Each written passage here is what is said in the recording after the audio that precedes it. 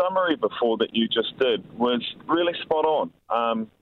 Over everything from the MC to the singers and things, the atmosphere was a little haunting, but just a really good vibe, really well put together. This thing has taken a lot of people a very short amount of time to make happen.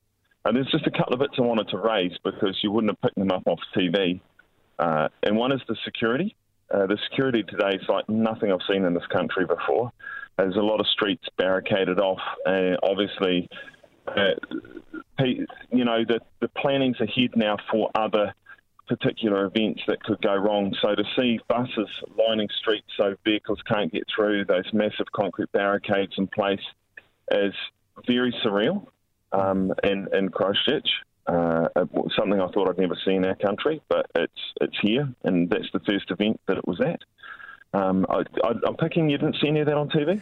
No, we haven't seen that. I have seen how they put the buses on angles on streets to actually prevent, of course, the terrorism, the use of cars and trucks and buses as a terrorism weapon, and I have seen that, but we saw none of that on the television today. However, I had some opening remarks in an editorial that I have now posted online at newstalkzb.co.nz, and I am very concerned about our police force and how much effort they're doing and how we have to maintain this going forward. Yeah, so there's obviously going to have to be a lot more budget put into our defence, our internal defence in the country. We can't, we've already got a stretched police force. We all know that. You hear the stories and the callers of, at different times calling up. So we will absolutely have to put a lot more resource behind the police force going forward and other security agencies to avoid this. And remember, this has all come from one attacker that wasn't even from this country. And we missed that. Now, can I please tell you one really moving story? Yeah. That you wouldn't have seen. So I had the pleasure of meeting the family of the first victim shot, Naji. He's the gentleman at the door. He's the Hello Brother guy that people talk about now, who's come to symbolise peace in our city and our country. He's been in New Zealand for 43 years.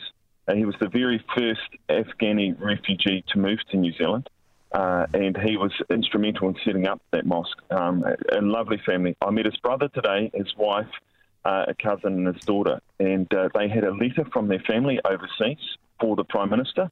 Now, getting near the Prime Minister today in any country would be impossible. And I'd met this family, they had this letter, and so I had to go and help them. And we just walked along, myself and another councillor, Yanni Johansson, until we saw the Prime Minister, surrounded by security, the whole lot, and we just went up, and she was on her way to a car, and we just said, "Excuse me, Prime Minister, can you please speak to this family?" and introduced who they were. And she was fantastic. She spent time with them.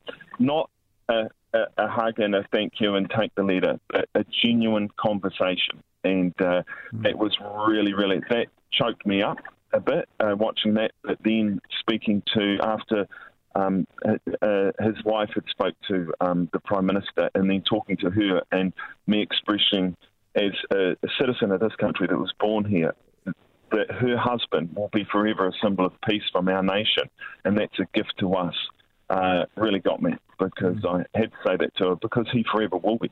Yeah, thank you, brother. Hello, yeah, brother. Thank you, brother. What is amazing to me when you tell that story is that you started off by talking about how much security has been around the place, and how we are now on a greater heightened sense of awareness, And I could imagine in other countries, for this event, the Prime Minister would be trucked in, surrounded by armoured vehicles, etc. And there would be no way that you could have attracted her attention to then be able to introduce this family. And yet, despite all of the heightened security, we are still able to be New Zealanders and to do that. Yeah, and I think that's got to be the important thing going forward. It's always been at the front of my mind, and always will be, when I will speak to anyone from within our country or overseas about this event. I will always say this was not one of us that did this. This was someone that came to our country. He was looking for an international target. He trained here and decided to do it here. He's not one of us. They are one of us. And he wanted to inflict this on the world. He just happened to do it here.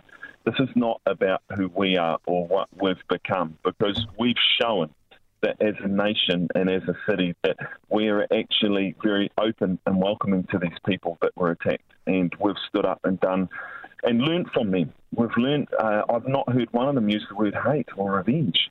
It's just unbelievable, and we can all learn so much from that. Can I just say to you, listen to this.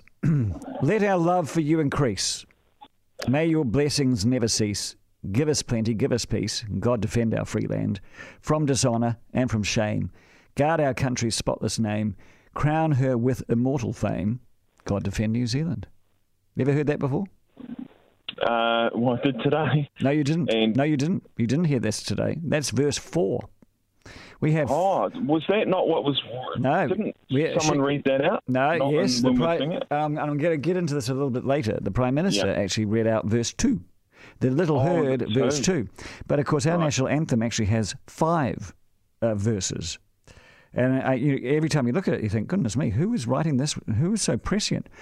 God defend our free land from dishonour and from shame. Guard our country's spotless name. It's bang on, I have to say, and I'll talk more about that later. Aaron, thank you so much for your observations today. All the best. Go well. Enjoy your weekend.